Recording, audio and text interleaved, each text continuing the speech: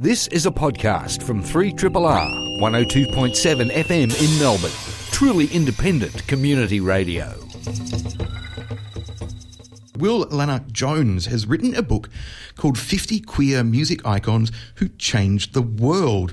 Will, welcome to Triple R. Hi, nice to see you. Nice to see you. It's been a while. You've been based overseas for several years. That's right, yeah. I've been in London for the last couple of years and travelling for a year before that. But yeah, back in Melbourne for a very, very quick visit.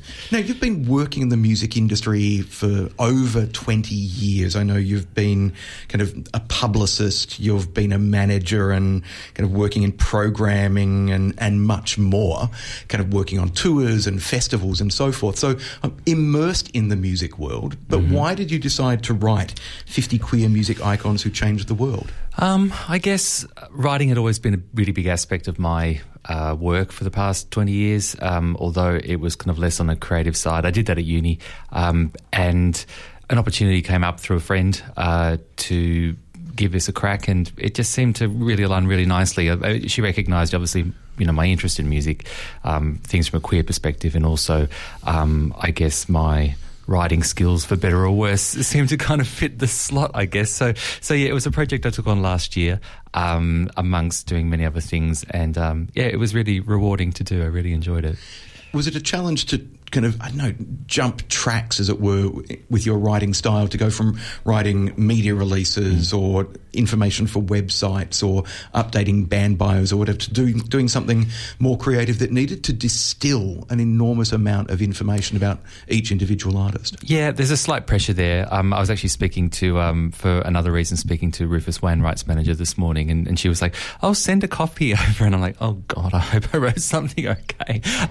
It is a pressure to distill somebody's career into 350 words is a challenge, but I actually really enjoyed the process. I think the biggest challenge for me was more so the fact that I've not really been in the position of needing to create, and you can't really timetable that all the time. So some days were easier than others, but deadlines always help, I find. Sometimes they terrify me. Yeah, now, me too. Given that the book is entitled 50 Queer Music Icons Who Changed the World, what were your criteria for selecting these people? And in particular, not so much the queer music icon side of it, but changing the world, because that's a big call. It is a big call. I mean, there were lots of people I wanted to include. It was a bit of backwards and forwards with the book editor as well. About there were many people I thought were great, but then on further discussion, some of them perhaps their impact musically was not so substantial, or perhaps they had made other changes, but it just kind of it was basically kind of three criteria. They needed to kind of have an interesting creative output, have cultural influence, and hopefully have made positive change in some way to the community. Some more than others. I mean, there's definitely some that are debatable there, but I guess throughout each decade, different people represented different things. So you have people like Liberace, who of course was, hiding in plain sight, but, obviously kind of was still kind of an amazing character. And people like, the Village People, who are really kind of contentious really as actual gay kind of figures of change, but, in kind of adopting these tropes of gay subcultures, they went mainstream, and it was like, kind of quite an incredible thing if you think about it. So I certainly think back to the impact of like the video clip for YMCA, for example, which is so obviously queer, but at the same time, this kind of big mainstream commercial hit. It's weird, that slippage that can occur. It's completely bonkers. Like with the Village People, the US Navy actually gave them access to a whole naval military base to film in the Navy. And at one stage, I think they were trying to use that song for their campaign. And, kind of funny looking back at it now. Now, how far back into history does your selection of 50 queer music icons go? I think we kick off with Ma Rainey, blues singer, who just kind of predated Bessie Smith, I think. I think that, probably blues and rock, there's some cornerstone people there that made significant kind of changes to how modern music is presented now. Certainly Ma Rainey. Little Richard, of course, is a massive influence on so many people, both within queer culture and outside as well.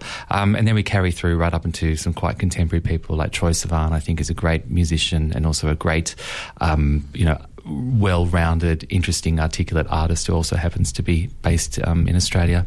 So yeah, it's quite a funny little selection. And the book is illustrated by Michelle Rosenthal. So yes. She's done an image, a kind of stylized, not quite cartoon image, yep. but a kind of vivid, strong, accompanying artwork for each of the icons you selected. Yep.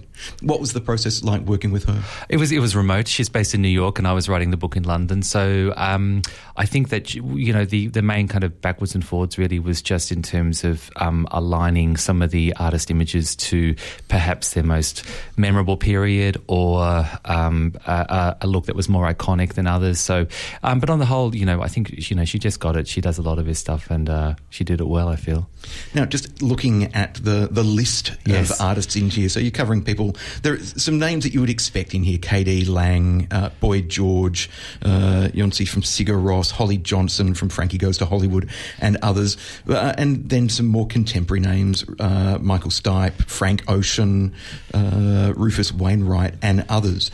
But I notice you've cheated slightly, and there's a section at the back of the book. You haven't been able to quite limit it to 50 because you've yes. got more music icons, including the likes of Dusty Springfield, Josephine Baker, and of course Melbourne's own Courtney Barnett. Yes, there are so many great people, and what's really funny is, having done the book, I kind of kept waking up and remembering people that I'd either completely forgotten or have become more evident since then as well. It's really kind of quite a challenge to cover as many people as we did in there. Hopefully, who knows, maybe there'll be another edition if people like the book enough. If you've just tuned in, I'm talking to Will Lanark-Jones about his book 50 Queer Music Icons Who Changed the World. Where can people pick up copies of this? I think in Melb's Hares and Hyenas and Readings. What am I saying? Readings. You have been spending a lot of time in the UK. Readings and online, I think as well. But yeah, Hares and Hyenas I think is probably the best one. So definitely get along to Hares and Hyenas and get your hands on a copy, or yes, check out Readings if you like. It's published by Hardy Grant, which means they have a pretty good distribution network. So if you can't find it in a couple of the bookshops we've named, you'll be able to jump online and order a copy as well. Will Lanark-Jones's 50 Queer Music Icons Who Changed the World. It's a compact hardcover, and having just got my hands on a copy this morning, thank you very much, Will. I look forward to absorbing this in detail. Thank you.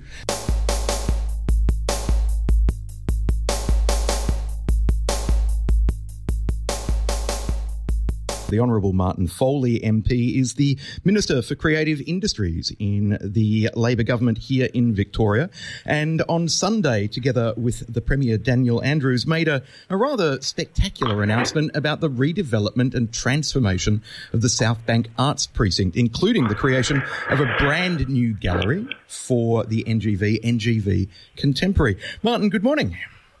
Good morning, Richard. So this has been described as a once-in-a-generation transformation. How important and how significant is it that both the NGV and also Arts Centre Melbourne, as part of this announcement, will effectively get new branches, entire new buildings in which to present and explore and create? I think it's quite significant, not just for those institutions and the consumption of creative activity that goes on within them, but I'd also like to think it would ripple out through the Sturt Street precinct, because it's actually also about creating a greater civic cultural space that can link into Sturt Street, which, as good as it is, kind of lacks that activation aspect as a precinct rather than a fantastic collection of small, medium and big players in that space. And I'd also like to think that particularly with the incubator and the projects that will be targeted around One City Road and the opportunities that it will ripple well beyond that precinct to all corners of the state. One of the things that intrigues me about this development is that notion of, as you say, creating more civic and open and cultural space. So it's not just about creating buildings and the institutions within them. That notion of creating greater access, linking Sturt Street more closely to St Kilda Road and the river, opening up that space to encourage pedestrian traffic, foot traffic, and just more engagement with the area generally is quite significant. It's one of the core parts of why the project has taken a while, the easiest thing is to, well, it's not the easiest thing, but one of the easier things would be just to say, let's build some big buildings. It's what goes in, around and ripples out from them, and the ensuring that we've had collaboration across agencies and across participants in that space, which goes to the heart of what our creative state policy 2 years ago was all about, to make sure that the significant investment we put in these big cultural institutions ripples well beyond the walls of those institutions to different creatives wherever they might be, whilst at the same time recognising that our creative sector, particularly the visitor economy, is a major economic contributor to our nation as well as our cultural well-being. And getting that balance between consumption and, visitation and creation has been what's driven the heart of this project to date. It's early days. There's still a long way to go, but it's a very exciting opportunity. If we're talking about the economics, how much is the Victorian government investing in this project, and where is the money actually coming from? Okay, so stage one that we kick-started the whole project on the weekend is $208 million. The biggest slice of that is the purchase of the former CUB site, which interestingly enough has a full-sized replica of the State Theatre hidden away in it, which was a revelation. And that will be the site of NGV Contemporary and Design. More immediately, there'll be some work that needs to be done, particularly at the Arts Centre, around making sure that physically it's going to be in a position to, particularly the theatre building, be positioned to re-engage as that civic space comes around what we would call the back of it now, but the link into a future Sturt Street entrance. And then, more importantly, design, consultation, activation, and those kind of things. So we've probably got about 18 months to 2 years worth of design and initial works, and at the same time, that will then guide us as to what future costs, future opportunities, and future contributions will be. Now, on the financial front, before we talk in a little bit more detail about some of the aspects of the work, Heidi Victoria, the Shadow Minister for Arts and Culture, has expressed some criticism that this project will be too reliant on the philanthropic sector. What's your response to that? Oh, well, I'm a bit surprised, frankly. The alternative is what? That we pay for it totally out of state revenue, and if that's the case, I don't want to be too cruel about it, but which programs in either the cultural space would we shut down, or which schools would we not build, or which hospitals would we not fund for that? But more importantly, our philanthropic community for generations has always been at the forefront of collaboration and partnership in our cultural space. Right now, the programs that are being dealt with at the big institutional end at the State Library, that's well and truly being partnered by philanthropy, all the way down to the exciting work that's going on at Collingwood Arts Precinct. Millions of dollars from philanthropic supporters. A project that was started by, I would point out, Ms Victoria when she was the Arts Minister. So I find it a little bit surprising that line of criticism is being placed at it. I'd like to think we've just moved on, and that was a grab for the TVs, because we know that the philanthropic partners are there already. A lot of work in engaging with significant contributors has already begun, and I look forward to that landing as we get to the point of design and those kind of things. Now, speaking of design, let's talk for a moment in a little bit more detail about NGV Contemporary and Design. This has been billed as what will be the largest gallery in Australia devoted to contemporary art. Why are contemporary galleries suddenly so hot right now? So over the last decade, we've seen up in Brisbane, Quag Gomer's Contemporary Gallery. We've seen Mona. Adelaide Contemporary just announced the winners of their architectural design competition yesterday. Why the focus on contemporary art in the gallery sector? And I'd say not just in Australia, globally, and we're seeing this insatiable desire for people, particularly younger people, to engage with contemporary art and design. And that is, I think, reflecting a confidence in a 21st century modernism that says boundaries can be crossed when it comes to consumption of creative activities. And as we saw in Triennial, the biggest single event of display and presentation and visitation that the NGV has ever had, and not just in numbers, the incredible diversity of people who flocked to see that was just phenomenal. And that just helped seal the case within government that there is a huge opportunity, if you get it right, to make contemporary art and design a linchpin of this successful precinct. I can't explain it. I'd really be keen to know others' views, but it's a real and growing phenomenon. It certainly is. Now, the other major kind of infrastructure development beyond, as we've established, the opening up of roadways and public space and so forth, is a new creative hub at One City Road, which is where testing grounds are currently operating. Yep. And I know there's conversations around the future of what the artists working with testing grounds will do. But that building, or that site, will become a new building described as a new campus for the Arts Centre Melbourne, which, amongst other things, will have a permanent new home for Orchestra Victoria, new galleries for the Australian Performing Arts Collection to be displayed, which is fantastic because it's currently hidden away from the world, effectively. Right. And creative space for the small to medium and independent sector, which I think is a key part of that development.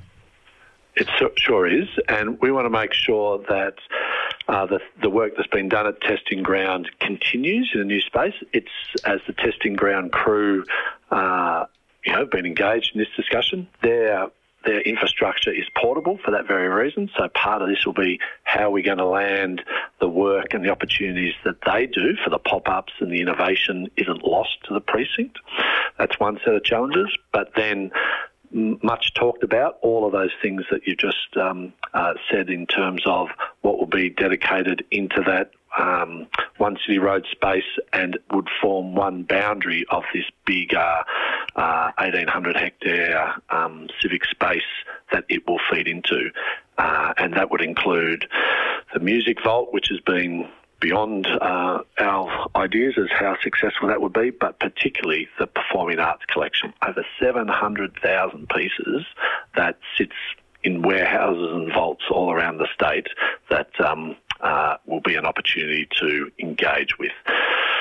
Even more importantly, I think, the idea that we've been fostering over the last few years, how can we use what we do with our big cultural institutions to engage more creatives? The work that ACME X have been doing, and the work that we announced today with Foundry and the partnership between the State Library in Victoria and ACME to bring in independent creative entrepreneurs to get both the business development side of the artistic work that they do.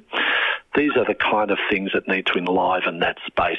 So it's about creation of cultural and creative content, not just consumption.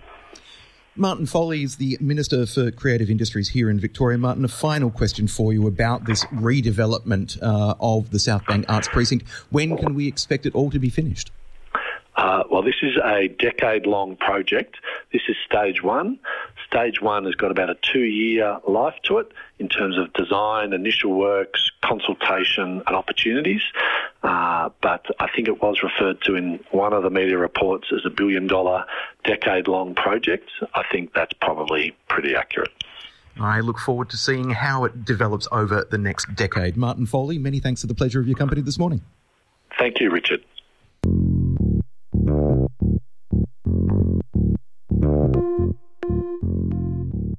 There's an event coming up which I'm really quite intrigued by, that kind of fusing and blurring of boundaries and creative disciplines. Le Sacre is a collaboration between the National Institute of Circus Arts, NICA, and the Australian Ballet School, and is running from the 14th to the 23rd of June at NICA's National Circus Centre in Paran. Joining us to tell us more are the show's co-directors, Sebastian Hunter and Simon Dow.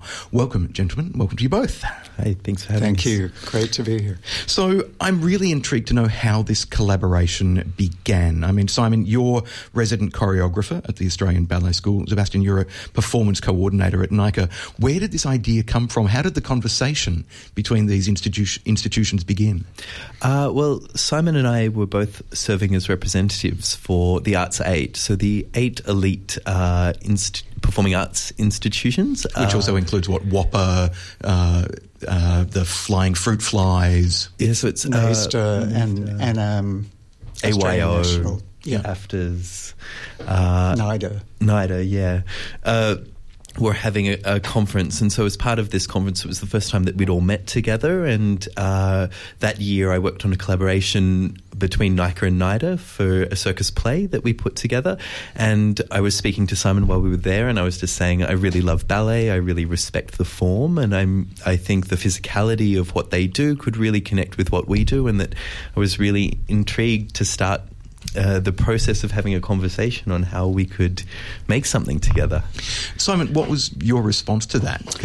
I came away from that meeting hugely inspired and shifted in some way on a creative level, and I thought I'm always so interested in hybrid exploration of the arts across all disciplines, and I just found Zeb to be so energized and excited about collaborative work, and I thought, how can we make this happen? It seemed virtually impossible at the time. It seemed like a great concept, and then Zeb approached me more recently, and we've actually brought it to fruition.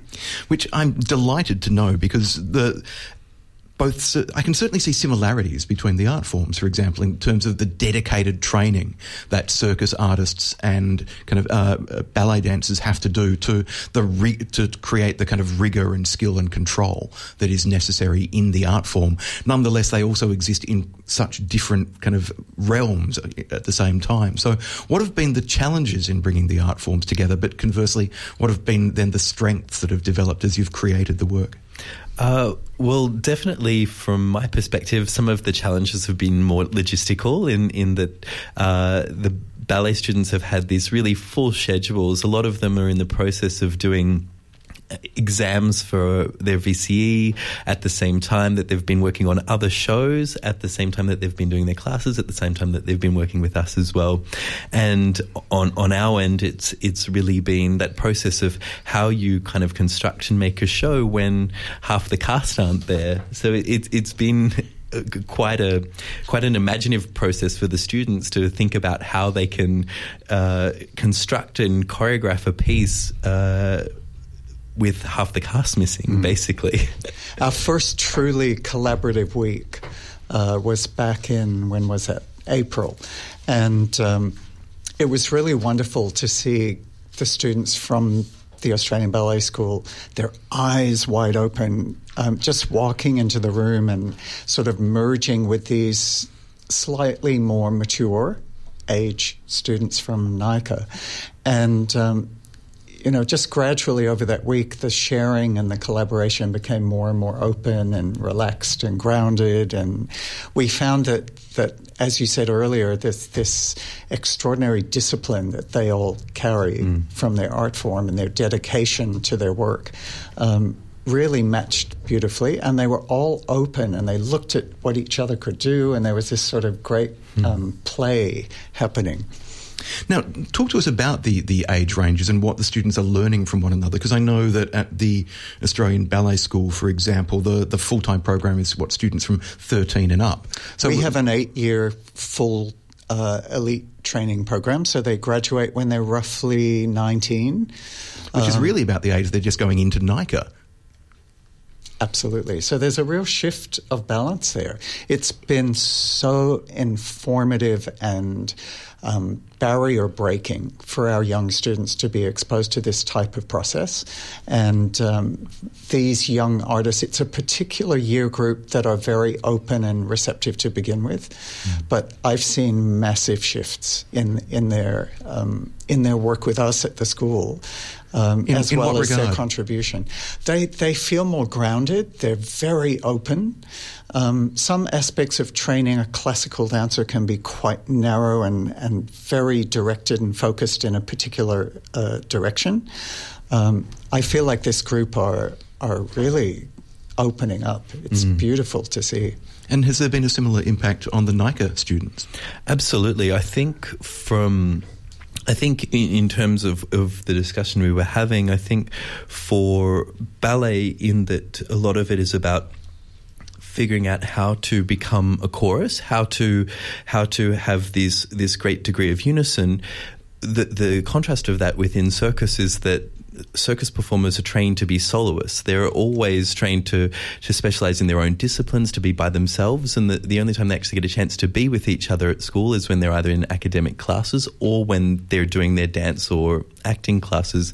So I think for them, the opportunity to see these young, talented, vibrant artists that are so disciplined and are so strict with how they conduct themselves at times when they're approaching their craft has been really inspiring for them, especially because they do a lot of the dance classes and ballet techniques themselves, and then they'll come and get to see the ballet dancers doing them with the degree of precision which happens when that's their main form. And that's been incredibly inspiring for them, and they've just loved the opportunity to imagine a way of creating a work that combines different forms and that attempts to and does actually put into value is beneficial for both forms. So the work that has then grown out of this process, Le Sacre, which I know is there's taken elements from the story of Nijinsky, for example, who was the subject of a ballet that the Australian Ballet presented not so long ago, but also elements of Rite of Spring and more. What's been the creative outcome? What can people expect? Because given from what you've both spoken about in terms of that kind of creative cross-fertilisation, I get the feeling we're not going to see ballet, circus, ballet, circus, ballet, circus in a clear division of art forms. It's obviously going to be a much more integrated whole. And I think that the place where it really intersects is this physical theatre, dance theatre realm.